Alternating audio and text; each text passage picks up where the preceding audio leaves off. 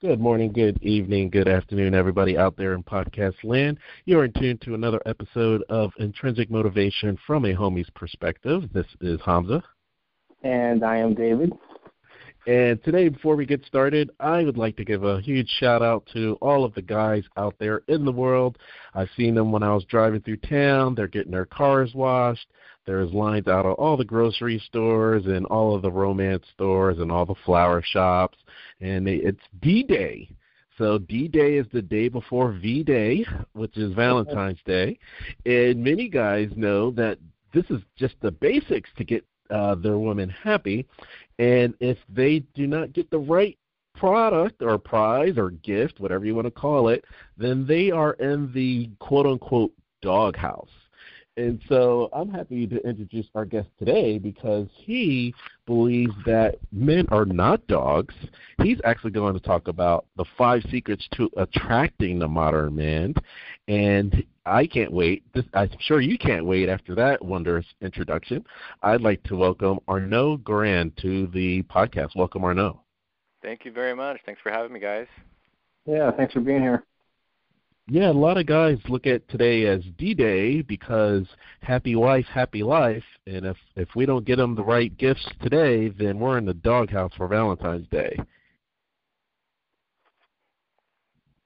Well, that's right. You will be in the doghouse if you don't treat your woman properly. That should be obvious.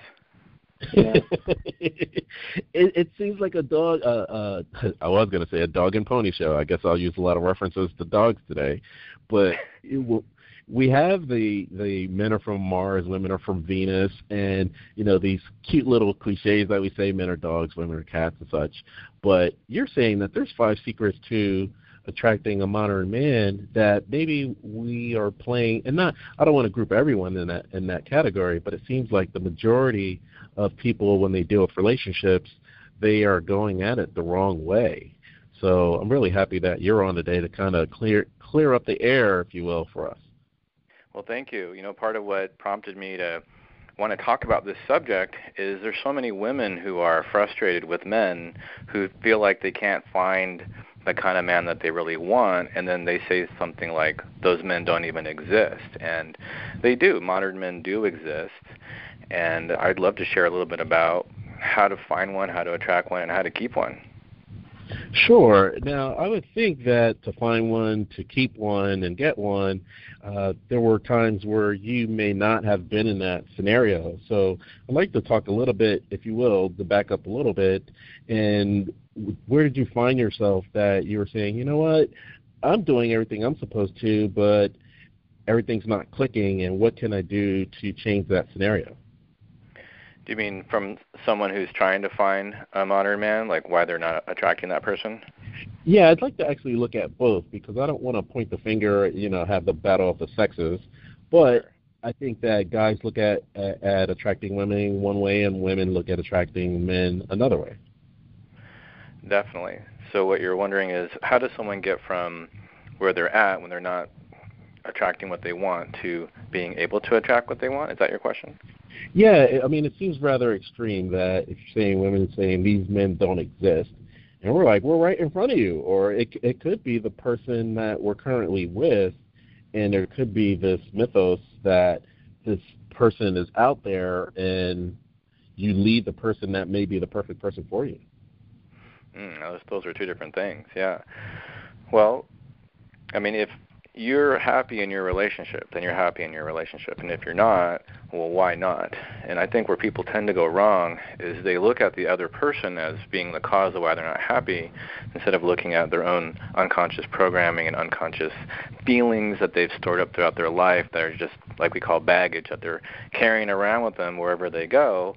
And that might be really why they're not happy in their relationships. But ultimately, when you work on those issues, you tend to attract people that can vibrate and match with you, can resonate with you in having a happy relationship. But if you're alone and you can't seem to bring in that person, it's even more important to do that inner work, that dealing with the issues inside that are causing you to repel instead of attract what you really want. Now, when you're talking about unconscious programming, is that a moving target? because the thing that maybe my dad did to get my mother may not work today. One people that know me know I love watching, for some reason, Leave It to Beaver, where the father brought home the bacon and the mother stayed home and cooked and raised the children. That paradigm is not a popular scenario today, so one generation's unconscious programming could be different from the current generation. Absolutely. And both men and women have to sort of figure out who they want to be in their love life. I mean, it's perfectly normal for both husband and wife, or man and women, or both people in the relationship to have a full-time job. So then shouldn't they split the household chores evenly? It makes sense to me. But when I'm talking about unconscious programming, I'm talking about the things that happen to you, the thoughts that got stuck in you, the beliefs that got stuck in you, the emotions that got stuck in you, that keep coming up without you wanting them to come up, and keep bringing into your life people that bring those issues up in you until you deal with them. I can give you an example if you want. Oh, that would be a huge example, because, you would say, I keep dating the same person, even though their faces may be different. There may be, like you said, there's that picture that they have, that unconscious picture that they're putting in front of them. That is so funny. That's exactly what I say. Do you find yourself dating the same person, but they all have a different name?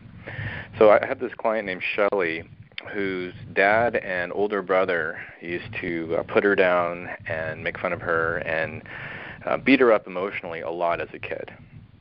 And so as she grew into an adult, she dated men who treated her like dirt, in her words. And she couldn't get out of that pattern. She got married, and when she told her husband that she was stage 1 cancer, 3 weeks later she came home and everything was gone. He never said a word. She couldn't find him. He just disappeared. She had to get her divorce by posting something in the newspaper because she literally couldn't find him anymore. That was her experience of men. They all treated her like crap her whole life. And when I met her, she was in her 40s. And so she took my training where you learn how to reprogram the unconscious mind. And so she started going through the different levels, the different layers of stuff that happened to her as a kid, and just erasing all the pain from her dad and her brother beating her up. And it took her about 4 months. Everyone's different. Some people have a big pile and some people have a small pile of stuff to work through. And after the last layer of the unconscious pain around men was gone, she met Tim 2 months later. And Tim is a very successful guy. He's an engineer. He's a genius. He's really kind. And he had just prayed to God to meet his wife. And when he met her, he's like, I know it's you. They got married. I went to their wedding. It was in San Diego at Balboa Park. And when I got there, she just started crying. She's like, I wouldn't be getting married if it wasn't for you. And it really wasn't me. It was her. She did the work. And that's what I mean when I say do the work, is she went in and removed all those chunks of emotional pain and negative thoughts that are all mixed together from her past. We call that the unconscious mind. So it wasn't that she made a conscious decision to write a better dating profile or to make better rules about men and who she's going to date. She did the inner work on all that old stuff that was in her, and that allowed her to then magnetize or attract to her a guy that matched her real heart and what she really wanted in her life. That's a great story as far as transformation, for sure. It seems like when you have an extreme, that seems to put you in the right direction of where you need to go. And that's where David and I initially were talking about intrinsic motivation, because it seems like when it's a smaller story or a smaller issue that the universe is giving you, it's giving you an opportunity to overcome it at that time. But since you can't see it linearly, you're kind of like, wow, I had to do a whole 360 degrees before I was able to make this transformation. Mm-hmm. Exactly. And you said it so well, the universe is trying to speak to you.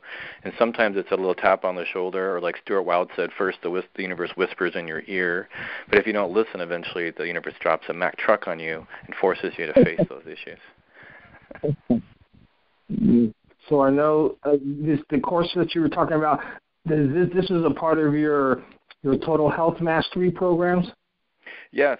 Total Health Mastery University is the university I created. There's 21 courses. The first course is the 7 Steps to Reprogramming Yourself. It's a 3-day course. People can take it online. They can just watch the video from anywhere in the world, or they can come to California and take it in person a couple times a year.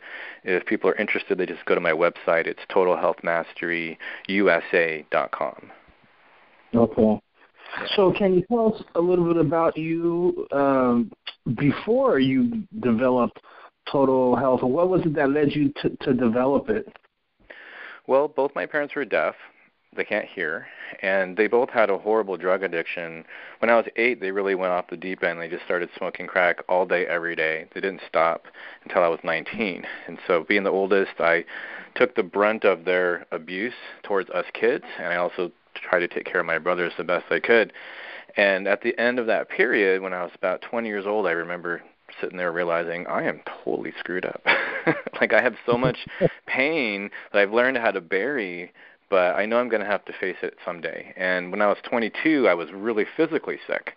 Now, I know that I didn't eat well and so on, but I think the emotional abuse, the stress, the verbal violence, the absolute hell I went through was the real reason why I was so sick.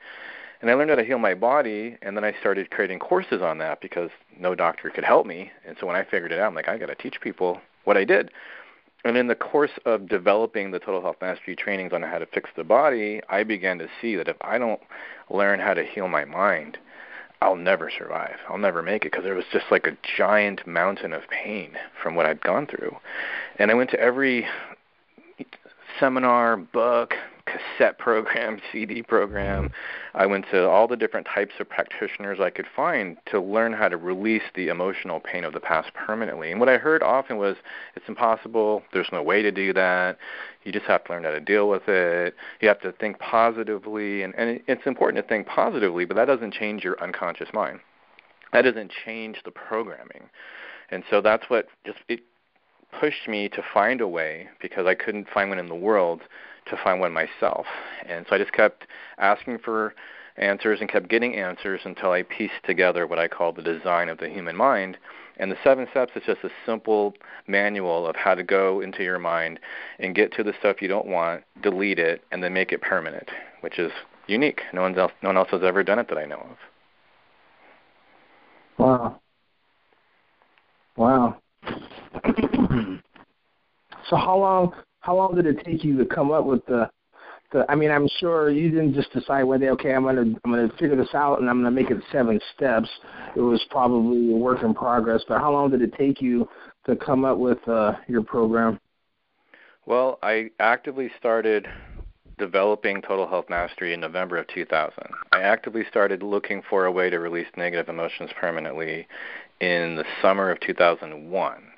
In May of 2003, so about 2 years later, I had figured out what I called at the time permanent transformation, which is the same thing as the 7 steps to reprogramming yourself. It's just that no one knew what the heck I was talking about when I said I figured out how to permanently transform, because it means you stop being the pain of your past and you start being your real self, the soul, the heart that you actually are. So over time, over about maybe 2-3 years and working with clients and teaching workshops, we began to figure out, okay, the 7 steps to reprogramming yourself is a name that everyone can understand a lot better. And so I've been teaching it. Since then, I've taught thousands of people. Mm.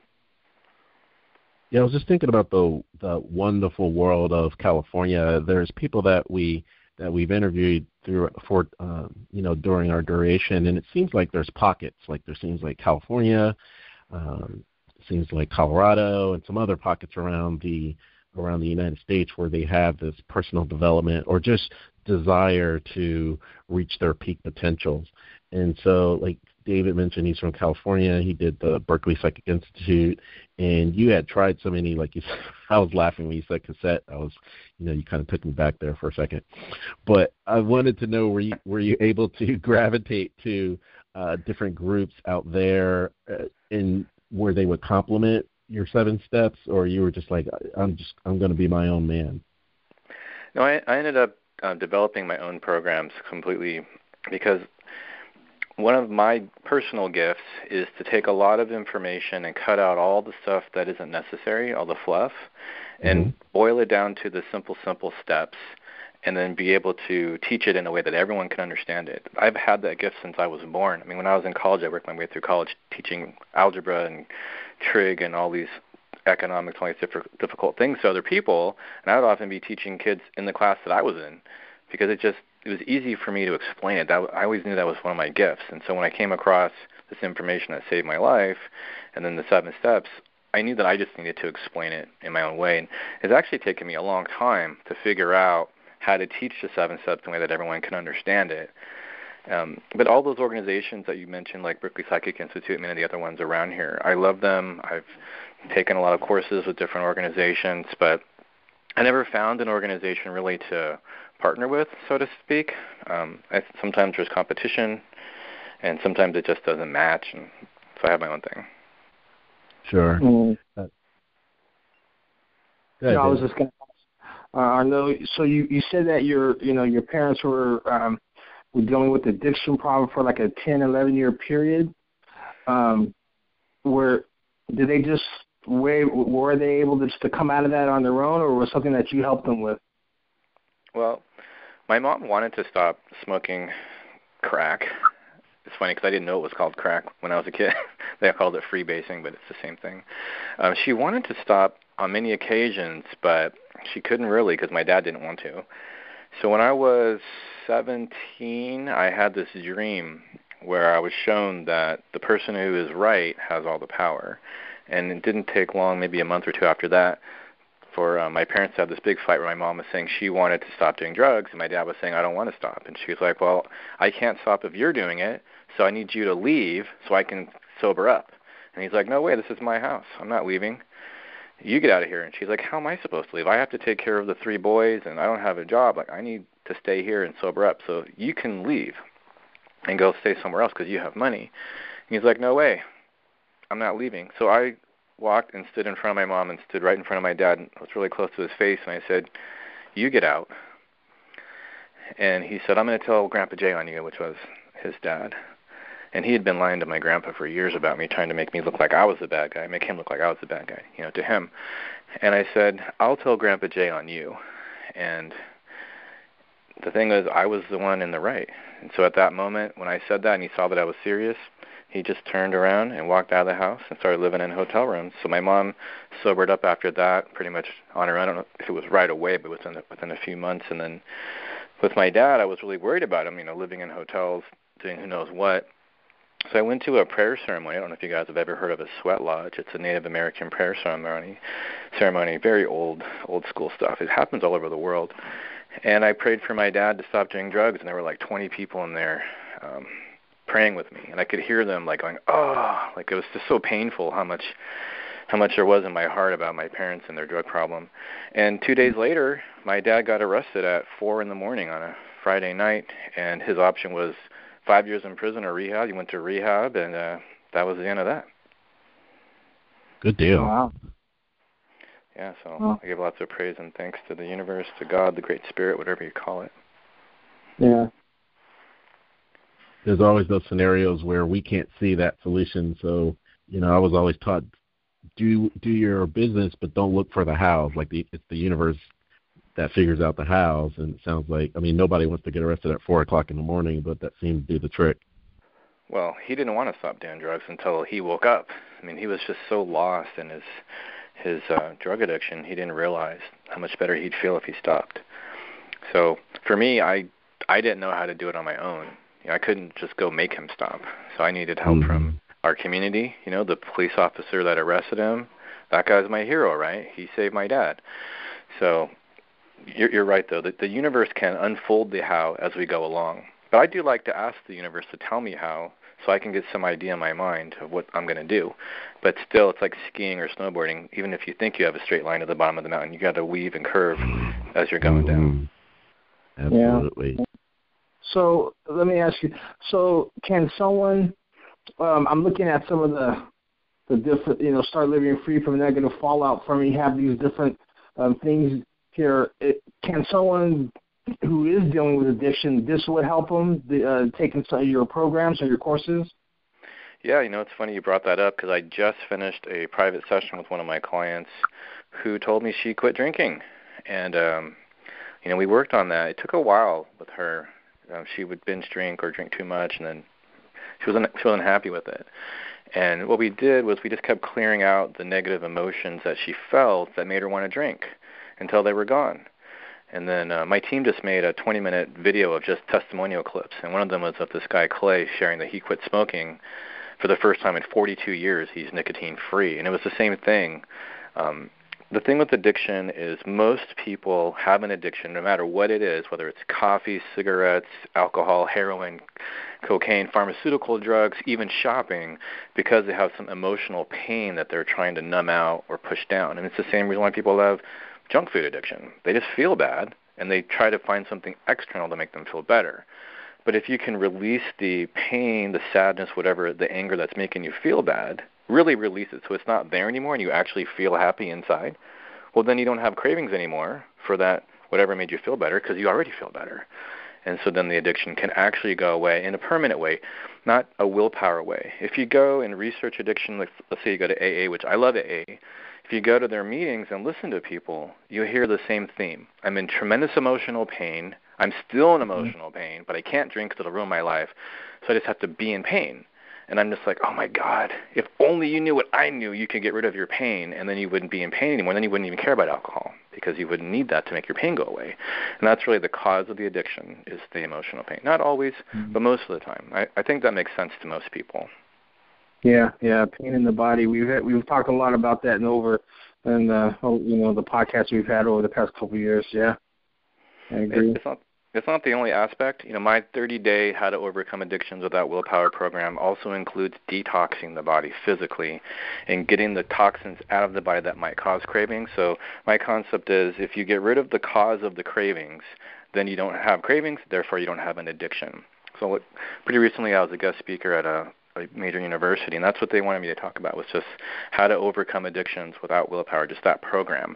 And the centerpiece of it is erasing negative emotions. But there's more to it. There's creating a vision of yourself or who you want to be in your life, and then moving towards that. So there's other aspects, but that's the main thing, is get rid of your emotional pain.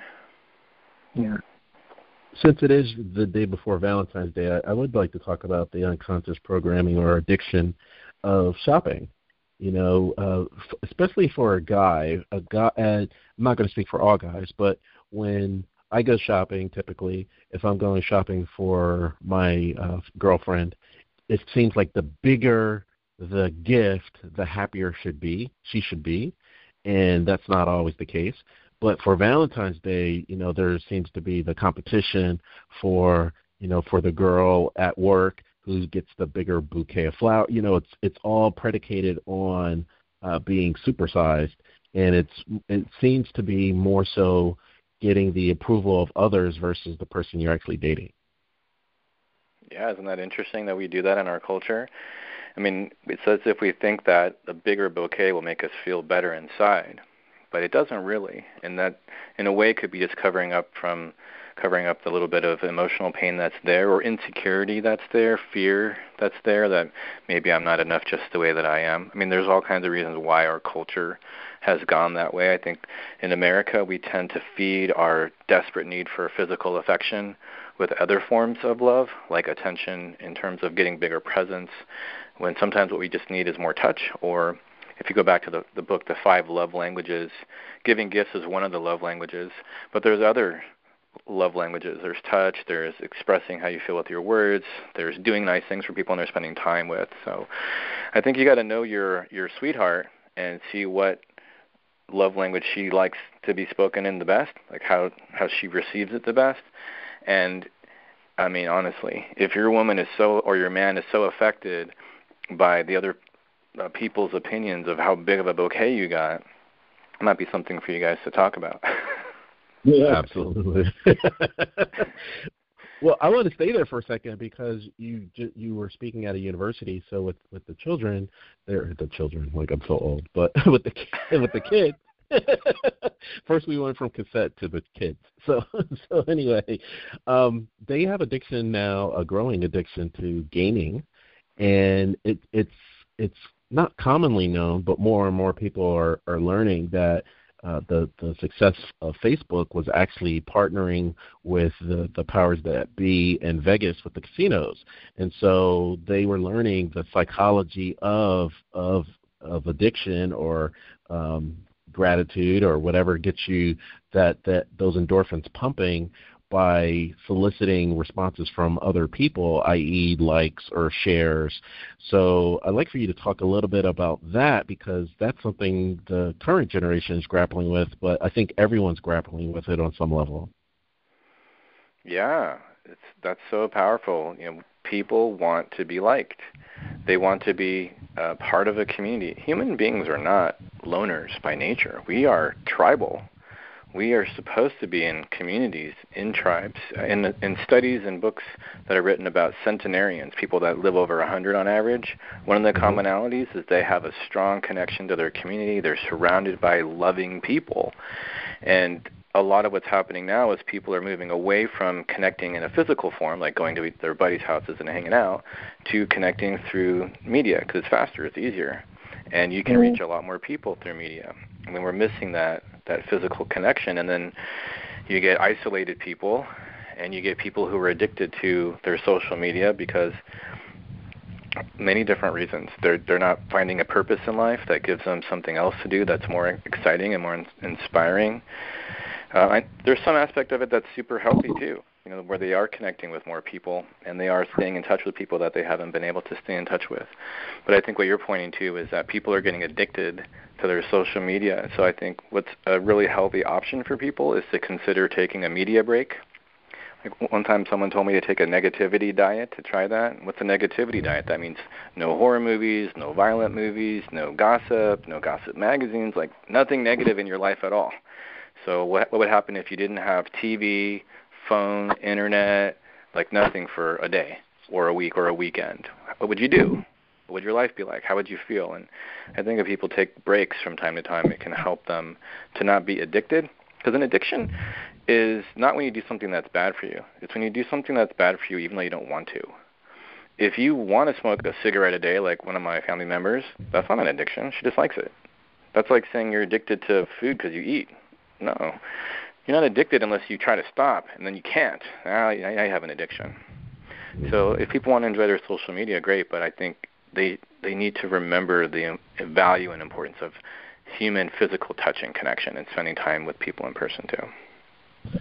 That's a good point with the negativity diet. I'm thinking about if you can just hang with me for this timeline for a second. With Facebook, when they at first come around, they only had the like button because they said if you had anything negative to say, then this isn't the platform to do it. And conversely, when you look at YouTube, I mean, they've been around almost around the same time, that YouTube has a dislike button automatically, and people just click it no matter if the Lord and Savior was talking. It just seems that we're driven by more so negativity. And from the timeline, I bring up that when Facebook started bringing all those emotions, that seemed to be more divisive as a platform. And I wanted to get your take on that. Do you mean that because YouTube allows you to be negative or to dislike something, that divided those two platforms, that's what makes them different? Well, at once upon a time, now Facebook has all the other, emotions as well. And the argument initially was, well, we have a range of emotions. We're not just happy all the time. But from the timeline, once that was actually released to the public, then it just seemed like it had given more people license to exhibit a lesser version of themselves.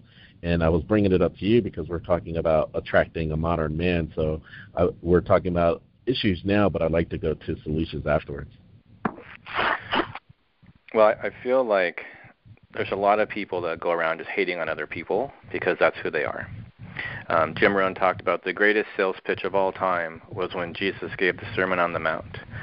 And there were 3,000 people there, and the entire time that Jesus was giving his sales pitch for what he believed in, there were people laughing at him and mocking him. And I can't find anything that I love, a book or a movie, that doesn't have people hating it. And that's just part of being in the spotlight, is there's going to be people that are going to dislike, they're going to hate. And it's really sad that people think that that's an appropriate way to express themselves, to go around spreading hurt and hatred. I mean, it hurts people when you criticize their artwork in a negative way. Someone's music, someone's writings, it's hurtful. And that's like you said, they were expressing a lesser version of themselves. But why do they do that? Because they're upset, because they're in pain, because they hate themselves, because they feel bad. The great master told me, Arnaud, if someone calls you a skunk, it's because they feel like a skunk.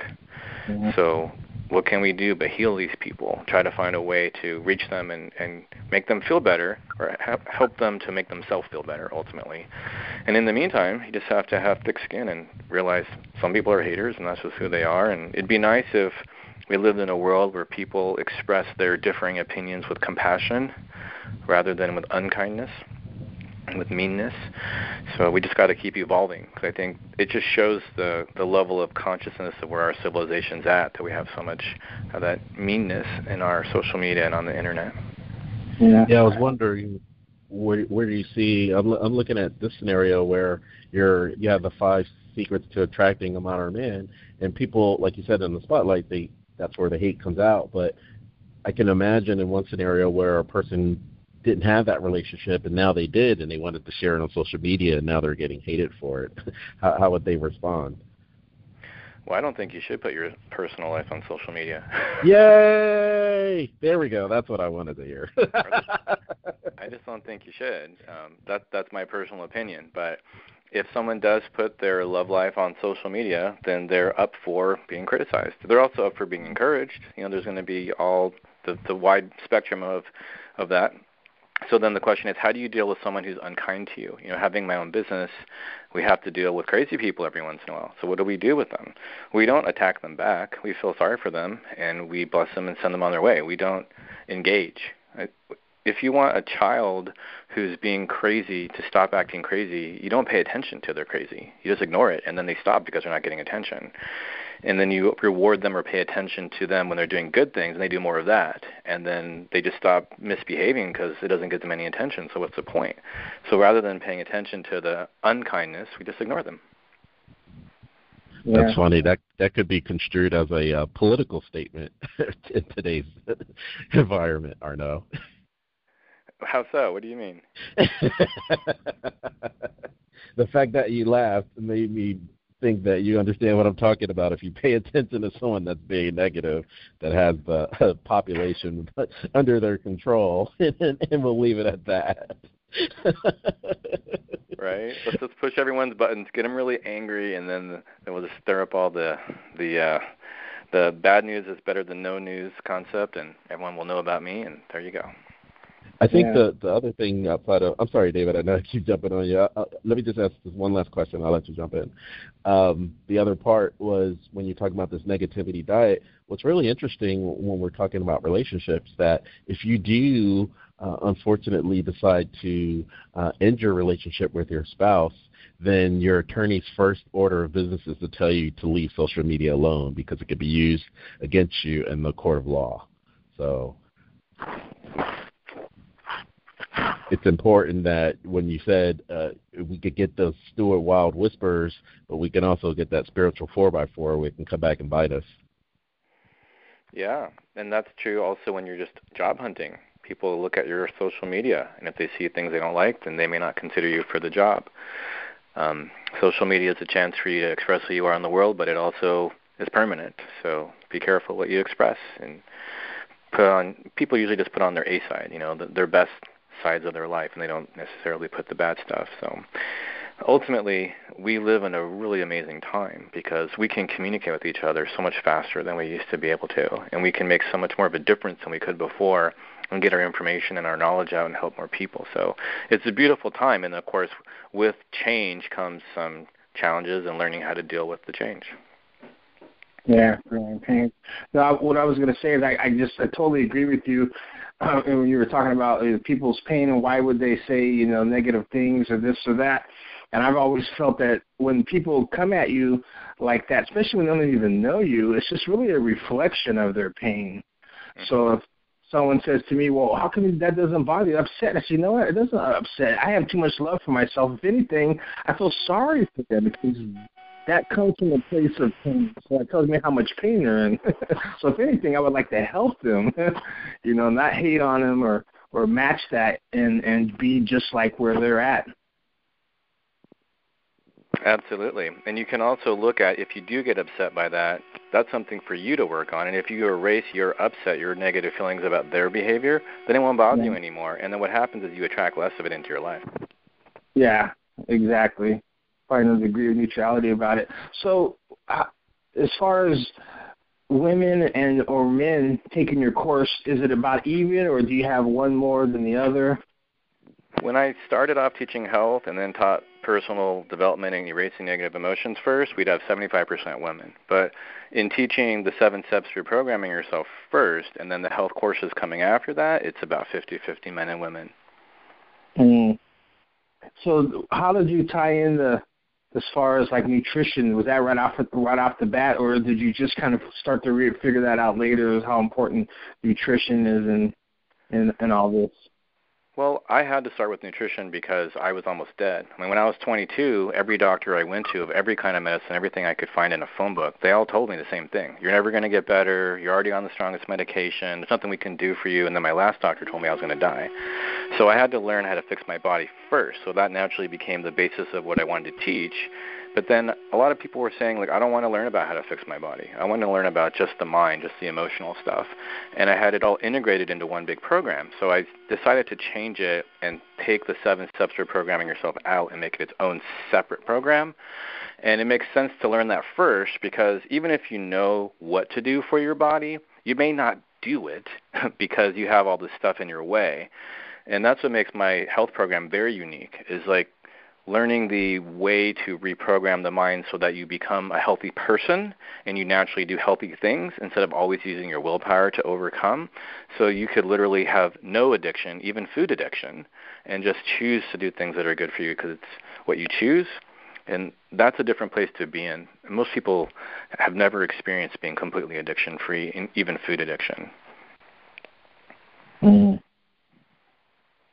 Yeah, I want to, since you're talking about your peak potential and you're in Southern California, there are, at least in the tech industry, you hear about microdosing and people in different companies in the tech industry. Specifically, I'm in the tech industry, so that's why I know that niche. They're microdosing to actually tap into other mental capacities that they didn't have or that they felt they couldn't tap into in a natural state.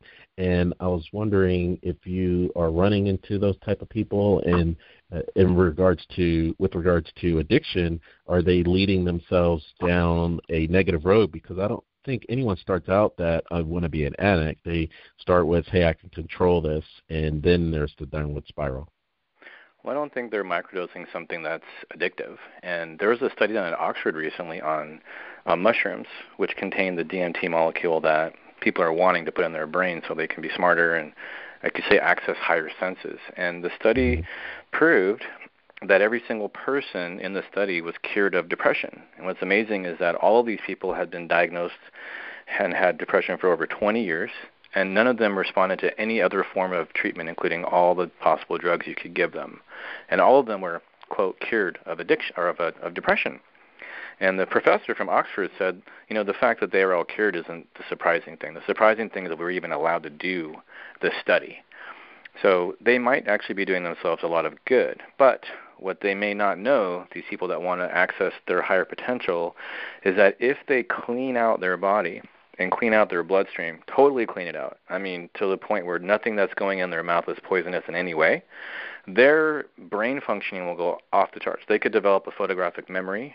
They could develop their 4 intuitive senses. You guys mentioned the Berkeley Psychic Institute. They're really all about clairvoyance, but there's actually 4 intuitive senses, not just clairvoyance, which is seeing.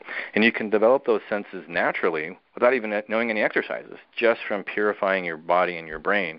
And you can access those higher levels in a more permanent way, which is really amazing and sometimes surprising for people to know that that's even available. It's like a hidden secret that we have. But as long as they feel like anytime they want, they don't need to microdose and they can just go a week or a month or a day without it, then they're not addicted. But if they reach a point where they can't stop, something's wrong. Mm-hmm. Is meditation, is that a part of any of your courses?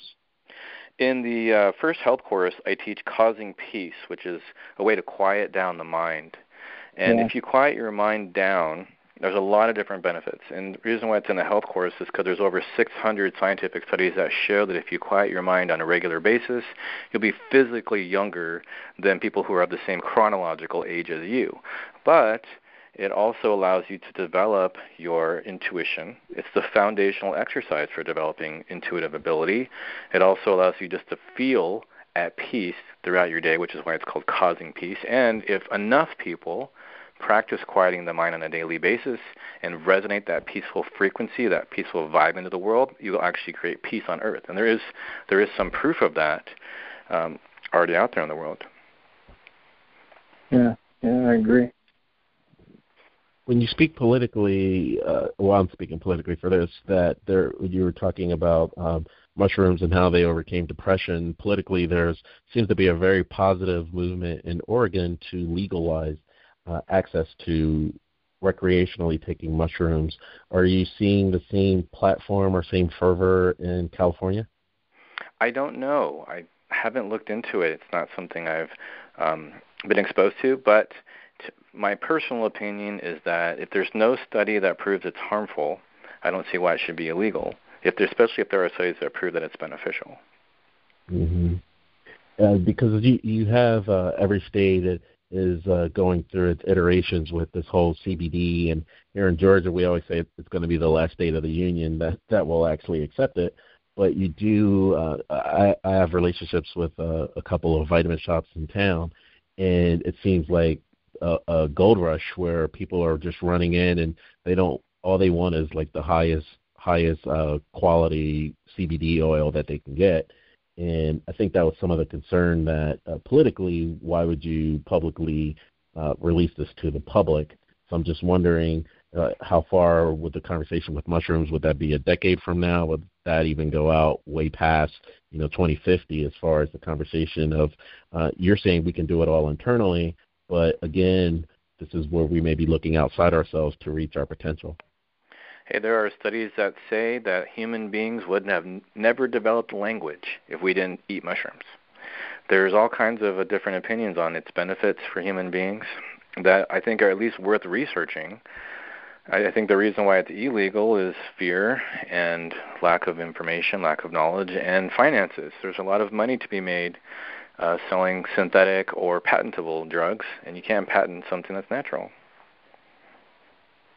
Yeah, I think that's the irony of what you're talking about as far as coupling that with the silence. And with the larger tech companies, their goal is every moment that your eyes are open, it should be glued to their platform. So we're talking about the antithesis of making money, at least in the United States. Are you saying that for example, like Facebook or YouTube or those companies, what they want is for people to be always looking at their screen, at their platform? I would include Netflix in that, Hulu, all the streaming services as well. Right. That's their goal, is to have you always watching all the time, every day. So they're getting all the attention, which means they're making all the money. I think exactly. What's missing here is what Henry Ford said. The purpose of a business is not to make money. The purpose of a business is to provide a service to the community. He did not want to make a tractor affordable to the average person so he can make lots of money.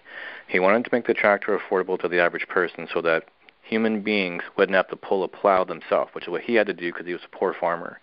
And he said, I should have a machine pull my plow for me. And why doesn't everyone have one? And everyone said, well, it's impossible. No one will ever be able to make a tractor or a car affordable to the average person. And he said, I don't believe you. I'm going to do it. And he did. And it was never about making more money. The guy had $5 billion, but he paid his employees more than anybody else. And he said, well, I have to, because if they can't afford to buy my product, what kind of business do I have? The whole point of this is to make it so everyone can have it. That's the point of Ford Motors, to make the tractor and the car affordable for everyone. That's why I'm doing this, not to make money. And he never took any investment money because he said investors think the purpose of a business is to make money. And they'll screw everything up by trying to change things around just to be more profitable instead of making a bigger difference. I think the person who makes the biggest difference is the winner in life, not the person who has the most money. Mm-hmm. When you speak of difference now, there was an article, I think last week, from Starbucks, and the CEO mentioned that this was their most profitable year because they were able to incorporate artificial intelligence to better understand their customers. And using the Henry Ford model, they pretty much mechanized what would take a human to do. And from a relationship standpoint, there are studies in China where it may happen here, it may not, but there seems to be a gravitation towards artificial intelligence or artificial relationships with the opposite sex, and they're not even encouraged to have that one-on-one human element anymore. I wanted you to talk a little bit about artificial intelligence and how does that influence the modern man?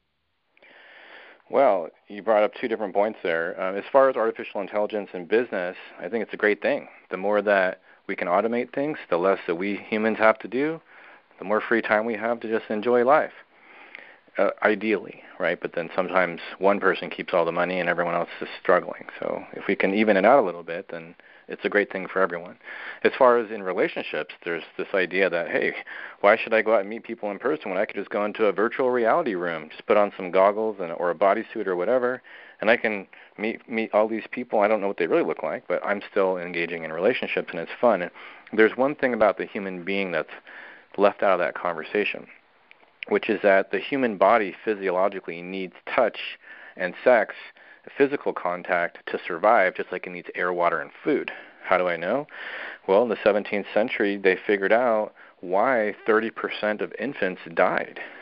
Why was the infant mortality rate 30%? This one corner of one hospital had a 2% mortality rate for infants, and the heads of the hospital said, what's going on? How come the babies aren't dying here and they're dying everywhere else in the whole continent? But this one area, they're not dying. What's going on? And they found out. There was a nurse who held every single baby every single day. And by holding these babies, they survived. And we're talking 1 out of 3 kids died from not being held.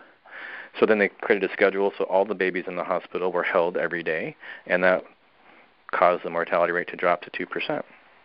And so we know that human beings need touch for survival. Human beings don't do well. Dr. Virginia Satir posted an article, a blog post, about a study done on hugs. And according to the study, the average human needs 4 hugs a day to survive and 12 to thrive. You can't get a hug from a computer or a virtual reality machine. You got to meet with people. That's huge. I lived in Dominican Republic for a short time after school and undergrad, and their personal space is a lot closer than it is in the States. And we are in an environment with Me Too where you have the sexes, it appears that they are at odds with each other. So what's your secret to righting that ship that seems to be going in a direction where there will be less and less human touch? Well, people are going to get together just for that. That's what I think. I think that's what's going to happen is people are going to realize I need to be around other people. What can I do? And there's already Meetup and different things like that. That's why I do courses live. It's not just all online. Coming together has a tremendous value and benefit. So there's a lot I could say about how to fix the lack of affection problem in the United States because we're the only country in the world that is touch phobic.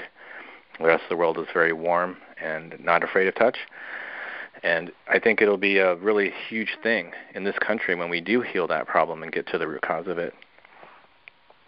You said a meetup. Were you referring to the cuddle parties? We have them here, but have you ever experienced going to one of those? Well, I meant meetup in general. Like people just wanted to find a way to go meet other people in person for all kinds of things. And then now you got cuddle parties. I have a client who is a professional cuddler. People pay her like $150 to come cuddle with them. Right? So that might become a more popular thing. Or variations of that. Or people will just have more parties in general and just hang out together more because they realize, oh, we kind of went one way in the pendulum. Now we got to go back the other way, at least partly, and spend time with other humans in person.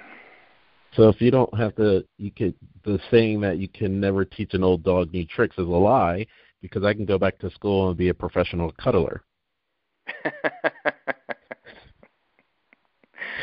It's always been a lie to say you can't teach an old dog new tricks. You just have to delete their old programming. There was this thing going around on YouTube for a while. I haven't seen it, but where people were going to different cities and they just, a few people would stand out in a plaza with their signs that just said free hugs. Oh, yeah. And, yeah. You ever seen that? Yeah, I have seen that. It's great. And there's people who have T-shirts like that, too. Yeah. I thought that was pretty cool. They just stand there and say, free hugs, you want a hug? And it was just, sometimes it would take a little bit of time to get some momentum because, people would walk with it, but eventually, the people that I guess that got it would come and get a hug. And I was like, yeah, if I was there, I'd definitely go up and give them a hug because, I come from a family of we're huggers. So, yeah. Absolutely. Totally yeah. Well, my family wasn't like that, and I saw that it was a big problem. So I created a rule for myself to get 3 hugs a day, and I noticed I was a lot happier by doing that when I was in high school. And then I started trying to hug the other members of my family, and that kind of broke down some of the walls that were there of pain. And so what I say is be the first person to offer a hug. Offer everybody a hug. Don't be afraid to be the one that offers a hug, because, that person might be kind of like, what? Huh? Like taken aback by you trying to offer them a hug. But the second time you offer them a hug, they might be like, oh, yeah, I'm ready this time. I don't know why I responded like that the first time. So just be the person who creates that change you want to see in the world, like Gandhi said. Mm. Yeah. Are you also saying Go ahead, David. I was going to say, can you talk a little bit what happens what do you do on your like hiking adventures? I'm looking at this epic adventure hiking in Topanga. What do you guys do? Funny. Yeah, we're doing an epic hike in Topanga Canyon. It's funny because it matches what we were just talking about, that a lot of the members of our live events and our online community, they were saying we want to get together more. We want to have more community support. So we said, well, let's create some fun, free events where people can just come and hang out with each other. And, they see me on stage and they're like, ooh, there he is up on stage. And then it's a chance for people to get to meet me in my normal clothes and just hang out with me. And I always end up teaching something anyway, but it's just more spontaneous rather than being like a formal workshop. And the hiking day in Topanga is super fun because it's a 3-part sort of LA highlight tour. So first we go to the Lake Shrine in Pacific Palisades, which is one of the most beautiful places in the world, and we'll hang out there for a little while, just walk around. It's like this immense garden. They have ashes of Gandhi there, and it's on this lake.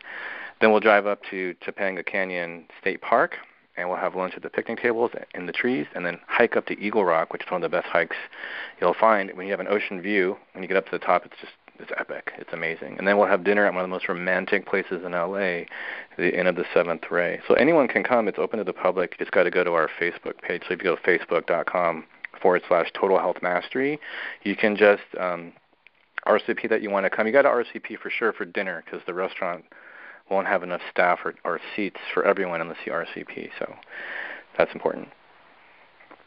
Yeah, sounds like fun. Yeah. It sounds like something that's catching. Like it could happen when are you doing your engagements outside of California, or are there plans to do like a national tour? 2016, we did all the courses in Seattle, and then we've been doing them in Orange County. They're going to be in Orange County 2019. 2020, we're looking at, are we going to stay in the United States, or are we going to do them in a different country, or what we're going to do? Having an online university makes our programs global. So everyone in the world can access our training. There's people all over the world right now listening to my courses or watching videos of my courses. So where we do them live has a lot to do with where there's a big community of people that want to take the courses and where I'm at and what I want to do. I'm invited to a huge anti-aging festival, and there's going to be the same festival happening in Tokyo in November. So I might be a guest speaker there. They haven't opened it up to apply for speakers. So who knows? Maybe I'll be in Tokyo next year. We'll see what happens. Very nice. You can always start immediately. Just go to my website, TotalHealthMasteryUSA.com. You can read about the 7 steps to reprogramming yourself. If it's free, you can take advantage of the New Year's special that's almost over. There's also a free webinar on my website, The 5 Secrets of Ending Drama in Relationships. People say they laugh and they cry when they watch that. Oh, I love it. Could you give us a teaser? What's the first secret to ending drama? the first secret, it's kind of similar to Finding a Modern Man. The first secret to ending drama is to believe that you can actually have a drama-free relationship or a drama-free life. Because a lot of people think that fighting and arguing and yelling in relationships is a normal part of relationships. In fact, some people think that if you're not fighting, that you're not really in love. And that's just ridiculous. If you're really in love with someone, why would you ever say anything that hurts them? Why would you ever raise your voice to them? If you love them, you're going to treat them with love. And yelling at someone or putting them down is not a loving expression, ever. I mean, there's a rare exception where you yell at someone in a good way, like, hey, you can do it. Well, that's different. But when you're raising your voice to stomp someone else's voice down, and you're having drama in your life, that's not love. So that's the first thing, is to realize, yeah, I could have a life where there's no drama. I could have a relationship where there's no arguing, no fighting. I could have a 10-year, 20-year, 30-year relationship and never have a single argument. And if you can believe it's possible, then you can start getting into how to do it. So the first step is just to believe you can. Yeah, it's interesting. That seems more of a American thing. I know some of European friends that either I've dated or had experience with in the past. It's part of their culture. Like, you can sit in art. Well, first of all, the restaurants don't flip tables, right? So you don't have to hurry up and gorge your meal and get out of there. So you're there for like 2 or 3 hours. And in that 2 to 3 hours, there may be a heated debate for over like 2 or 3 hours. And they usually do it more of a verbal exercise. It's not so who wins or who loses, but it's like, can you stand your ground? And before I could, or I shouldn't have said stand your ground, but what my takeaway was, before they were like, why are you shutting down? I'm like, well, I don't want the drama. I don't, and they're like, it's not even about drama. We just want to know what your opinions are. And we're just very, we wear our emotions on our sleeves, and we're not trying to even convince you to think our way. We're just a lively bunch. Whereas we're taught here to kind of just shut that down. I wanted to know if you had any experience with that. My brother got his degree in philosophy, and so they spend a lot of time debating or discussing what they believe and what their philosophies are. In fact, that's one of the biggest skills you develop as a philosopher, is to be able to make a really strong argument for what you believe in. But it's not a drama-filled argument. It's more of a logical exercise. Like, what do you really think? Why do human beings exist? Why is the world the way it is? What's the purpose of life? Like, all these types of questions should be talked about. And sometimes people get excited when they express their opinion, but that's not the same thing as your sweetheart telling you, you're never going to amount to anything. You're just a worthless, filthy animal. You're just a dog. All you want is sex. That's all you think about. Like, that's hurtful. I mean, that's what I'm talking about when I talk about drama. Like, you can live a life or have a relationship where you and your sweetheart never hurt each other. No, I think that's the perfect way to end it on D-Day. And I shouldn't call it D-Day anymore. It's more tongue-in-cheek for this podcast. So I think everyone will be smiling, or if you're not, turn those frowns upside down for Valentine's Day. I want to talk about your book, your upcoming book. We're almost at the top of the hour. You have the answer, how to change your life, make your dreams come true. When is the timeline for that to come out, and how can people get in touch with you to do your 7 steps to reprogramming yourself and to go to your hiking/dinner retreats? Okay, so there's no release date for the book right now. It's just still in process. There's still a lot for me to do with the book. As far as the 7 steps, they would just go to TotalHealthMasteryUSA.com, and then they could just type in /7 steps if they want, or they could just, if you go to the website, it's right there. It's the first thing you'll see. And then as far as the hiking day, go to Facebook, facebook.com /Total Health Mastery, or just search for Total Health Mastery on Facebook, and you can RSVP for the hiking day. There's other events going on, like we call them Arno's party events. So you can also join our party list, and then you'll get emailed or texted the invites for all the future ones. Fantastic. Well, you've just been tuned to another episode of Intrinsic Motivation from a Homie's Perspective. This is Hamza. And I am David. Arno, it was a pleasure, man. Let's definitely stay in touch.